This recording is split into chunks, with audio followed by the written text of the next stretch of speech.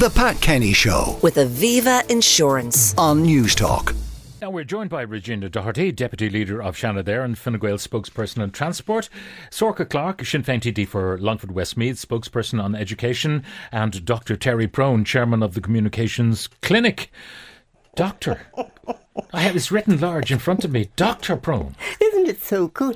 I got conferred with the Doctors of Letters, and I got to keep the robes and the god-awful hat.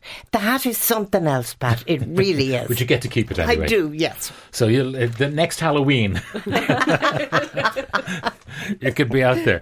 We were going to start on, I suppose, one of the lighter topics, and that is the Late Late Show. I just got the thing from Sarah McInerney saying that much though she'd like to grill children about their favourite toys next Christmas, there's an election coming and other pressing matters, so she let RT management know weeks ago that she wasn't interested. So, Regina, we'll start with you. Who should present the Late Late Show? You know, I'm not sure, because I was quite surprised about Claire yesterday, and I can totally understand the reasons why, obviously, because of her small children and stuff like that, and it is hard to be able to do everything. But I was surprised by that, so I think my money might have been on her. So I'm not sure, and again, I think about some of the people that are being named, and this is going to sound probably mean, and I don't mean it to sound mean. I wouldn't have ever put them in a kind of a race to be ready. So I think I'd be looking, because it is our flagship and because it is probably the biggest programme that RT do, I'd be looking for somebody with stature and draw. And some of the names that we see in the papers, I don't think probably would draw anybody for a couple of weeks, let alone the next 10 or 15 years. And so we do need, I suppose it's got to be someone that you want to spend your time with and feel comfortable with. On a Friday night, So. Yeah. How about you, Sorcha? My money was actually on Sarah until about 3 minutes ago when somebody handed me a copy of the tweet. I'm bitterly disappointed. I thought she would have been absolutely excellent at the role. She's a fantastic interviewer and she has that skill and ability to draw people in. That said, I see where she's coming from with the election loom, and it is one of her strongest points is in and around politics. I think, apart from my own selfish wish to see her on the Late Late Show, I think for herself she has probably made the right decision. And let's be honest, the toy show is always the pinnacle. Dr. Prone, what say you? Your medical analysis of the problem. My medical analysis of the problem is that this is much wider than the presenter. That first of all, if you look at James Corden in the States and the programme there was a great deal of bull about him leaving the programme and all that jazz. The fact is that it had been losing between $15 and $20 million per show. Wow. The kind of show that the Late Late Show has become is not one that any intelligent presenter would immediately want to take on, because it has become very much a sequence of celebs pushing books or films.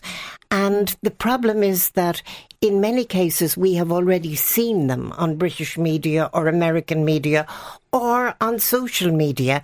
And so unless they do a complete revamp and turn it into a real parade of unexpectedness, a variety show presented by somebody who can do hard news, current affairs, tough interviews, but who can pivot fast to what is funny, who's an interest in music, all of that sort of stuff, then it doesn't matter. And whoever is picked to present it needs to be very careful. I do want to fight with Regina, however, which is always good, because I don't buy this thing of any female presenter pulling out on the basis that they have small children.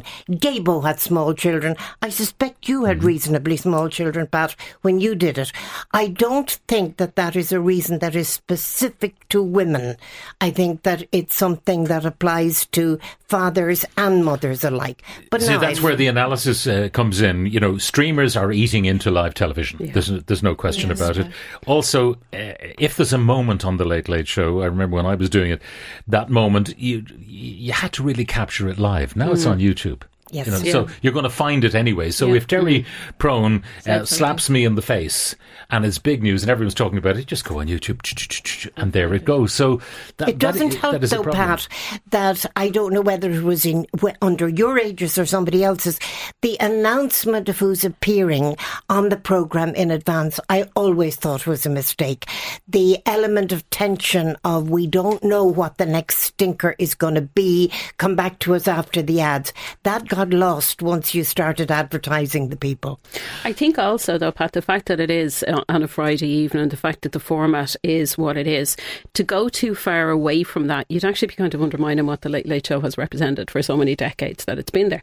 So if we are going to reimagine, or 40 are going to reimagine it, what are they reimagining it to? Like, as Terry said, there are other shows that have been losing colossal amount of money. Well, the first thing, any comparisons would say Graham Norton. I mean, they plug books and films and records on Graham Norton, but he's got a selection in London any week.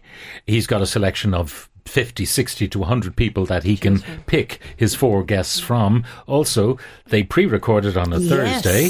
So if someone's boring, they're on the cutting room floor. They don't make the cut. I didn't realise that, actually. Yes. But I think, Sorcha, I don't know whether I agree with you or not, because the reason it's got its longevity is because people know exactly what it is. Now, I know it's been losing watchers, what's the proper word? Viewers, for years now.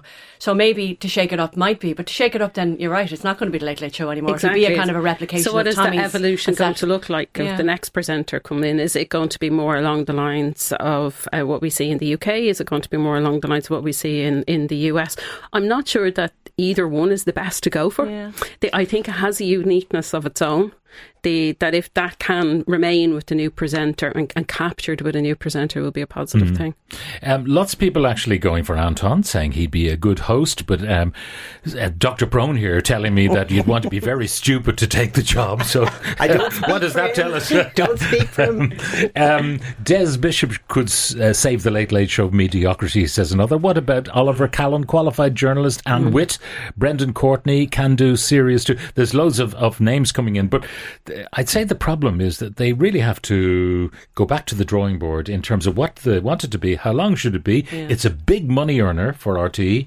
4 parts. Why? Because you get 5 commercial breaks, one at the beginning, one at the end, and 3 in the middle.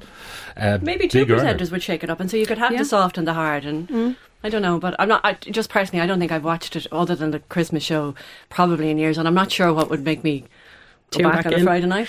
I think they need to make a decision quickly, though, because we're getting to the point where so many people have said that they don't want the job, that somebody who does get the job eventually will be seen as kind of the 5th, the 6th, the 7th kind of choice. Does it have to be a woman, do you think?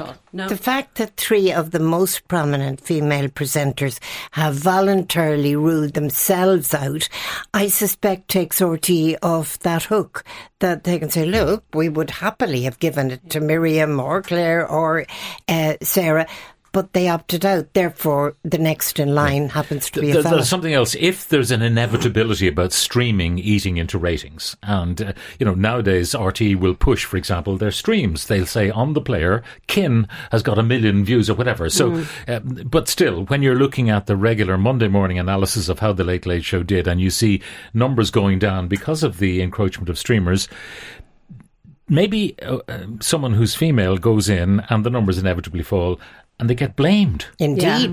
Because of their femaleness, which wouldn't be the case at all. Anybody would suffer the same erosion. There was a headline in one of the papers this morning that called it a toxic job, which I had never heard before, but maybe that's the reason. Maybe whoever takes it, unless you're going to completely turn it around and improve the ratings, it's always going to be seen as your fault that they keep going, where it's probably not. And another factor, unless, Pat, you decided to go back into it, another factor is the money, because Ryan has undoubtedly done himself a good deal separating his radio money, but the amount of money that leaves to pay the presenter is not huge. It wouldn't be of international ratings. It wouldn't be attractive to some of the names that have been mentioned internationally, because, say, the stand-up guys, if they go on tour in the UK, they can make more money in a short tour than RT would pay them for an entire year of slogging themselves on the Late Late Show. Absolutely, yes. So, anyway, we shall see. The other great entertainment, of course, this weekend is the coronation. Sorcha, will you be glued? Do you know, I just to catch a glimpse of Michelle, if nothing else. I won't, Pat, to be honest with you. I'm actually not a big television watcher over the weekend, believe it or not, to start off with. But what I will say about the coronation, and leaving aside kind of the politics thing for a moment, you have to hand it to the British. They do pageantry very well. Yes. And that's exactly what this is going to be. It is going to get international coverage, and they're certainly going to get British coverage. As right, this is a very historic day for a number of different reasons. But even from the pageantry of it alone, like we've seen when that programme, The Crown, came out, I don't think people actually expected it to do as well as what it did. There is an international curiosity, intrigue actually about any of the royal families, and the British royal family would obviously be the best well known across Europe. So I think the pageantry will certainly be there. We're going to be inundated with it from the traditional media, from social media. I'm assuming it's going to be covered at length on various different outlets all of next week as well.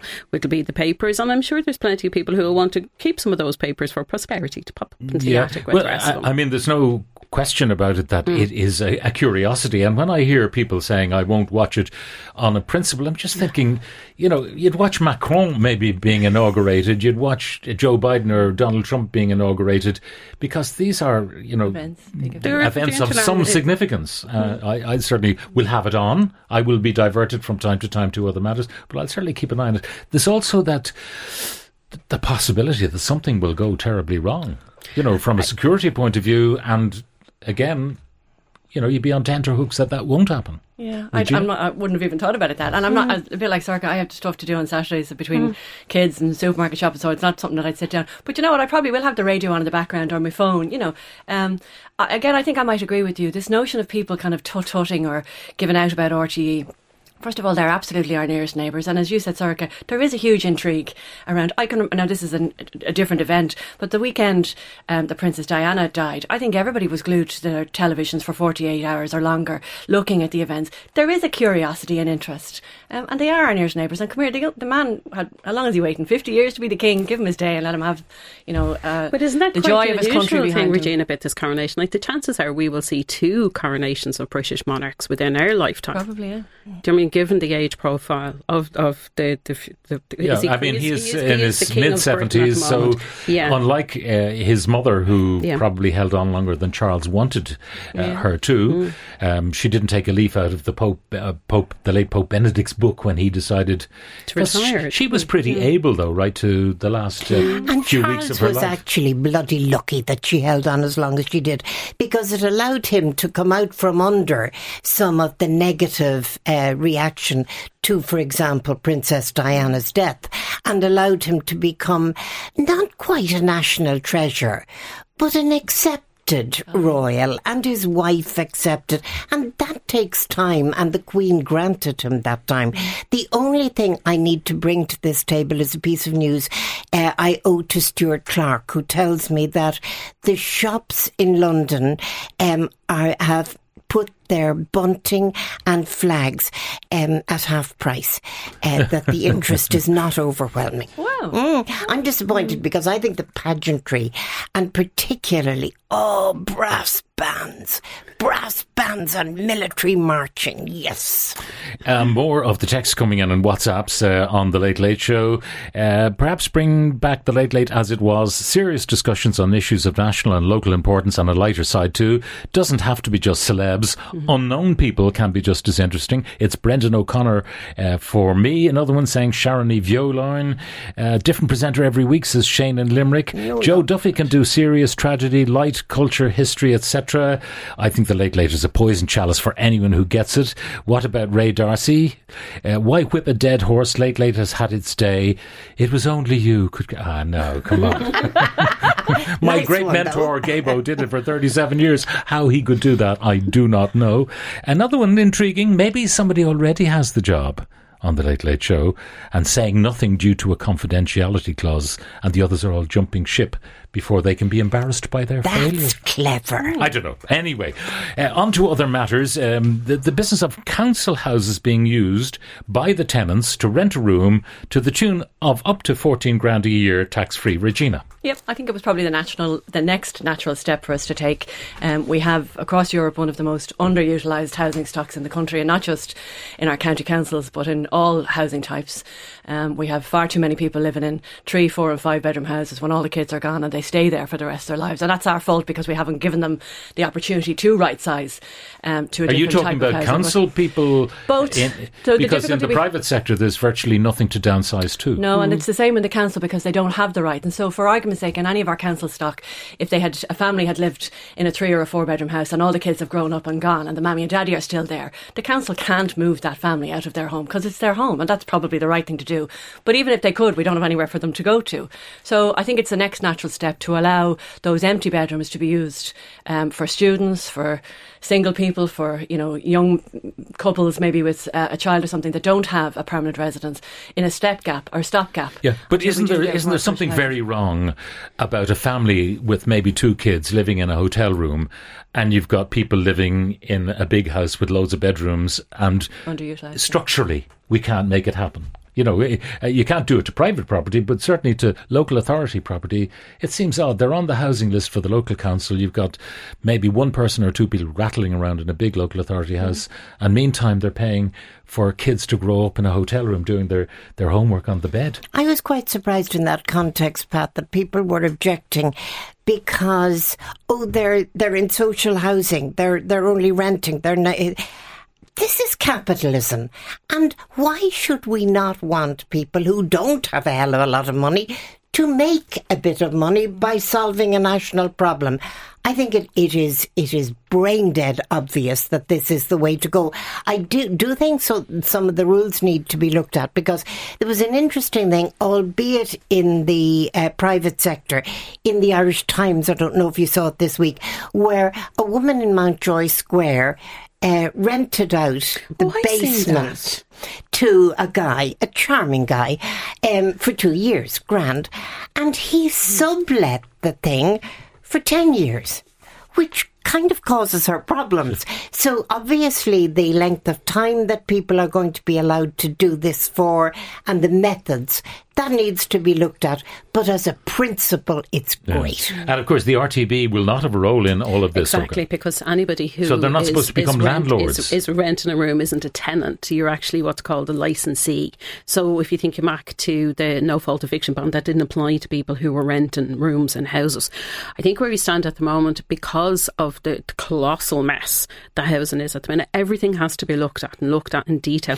But what we're missing here is the detail. How is this actually going to I mean, are there dangers that some older people might be exploited by the people they bring in as tenants? But you spoke of people rattling around in council houses that were too big for them. The question I would put to you is, do you know how many of them have actually asked to move? Have actually applied? No idea. Them. We don't have exactly. that detail. And I know from my own constituency, we have a huge amount of people who have been approved for transfer to smaller properties, but and they don't exist either. If there were new properties, they would probably be A-rated.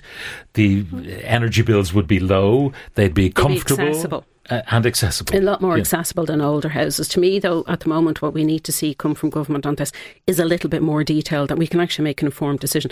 What is the situation for a tenant? Some local authorities exclude certain income when it comes to eligibility for social housing. Others then take that into consideration for calculating of the rent. But in a situation where, say, there is a couple in a 3-bedroom house, choose to rent out one of the rooms to somebody else, does that somebody else then become deemed adequately housed by the local authority, even though they are simply renting a room? Are they then taken off the housing list as such? Yes, Regina, just to clarify, I mean, they can rent it to anybody. Yep, they can. Not someone who's on a housing list, a student who's... No, they can rent it to anybody. Yeah. So the only thing, and the Department of Housing is actually working with all of the local authorities now to iron out the details that Sorcha has just sought the information on. But the one thing that's absolutely clear is that people living in council houses for no matter how long will be treated exactly the same way as tax exempt as those who currently rent out rooms availing the 14 grand tax-free allowance or income every year in exactly the same way. It won't be considered income. It won't go towards even a percentage of their direct differential rents. No, because it's giving parity to people who own private houses. That's what we're trying to do. We're not trying to make doesn't the thousands of people. Doesn't the local authority own the house? Exactly. And you'd imagine that any profit that accrued from the ownership of that property should accrue to the local authority. But authority. if we start making the things more complex, it's going to defeat the purpose. What we want to do is to utilise some 45% of the 130,000 houses that are owned by the state with families living in them. Some of the kids are gone. Allow them to actually avail of the 14 grand tax-free income by renting out one. I have to tell you though, the other morning when we covered this story when it broke, the outrage among people saying, people who are on social welfare, housed by the state, paying minimal rents, then they get 14 grand tax free. But that's to miss the point, that those people will then have money which they are not going to spend in Dubai. They're going to spend in the local community. That's good for the local community. Your people who were protesting so heavily need to get a grip. I think another thing that needs to be pointed out, though, Pat, is the fact that, if you look at the Fair Deal scheme and the changes that were made there, I think there's about 24 people have applied to that at the moment.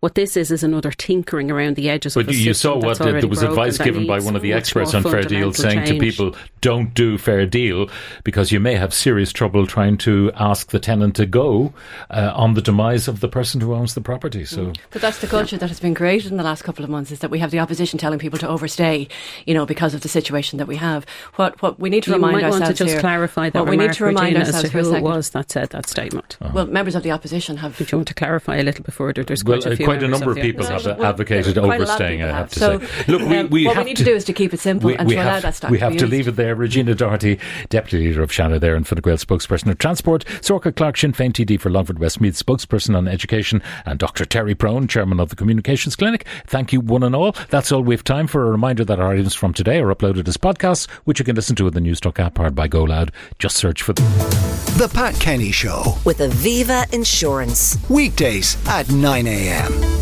on Newstalk. The Pat Kenny Show.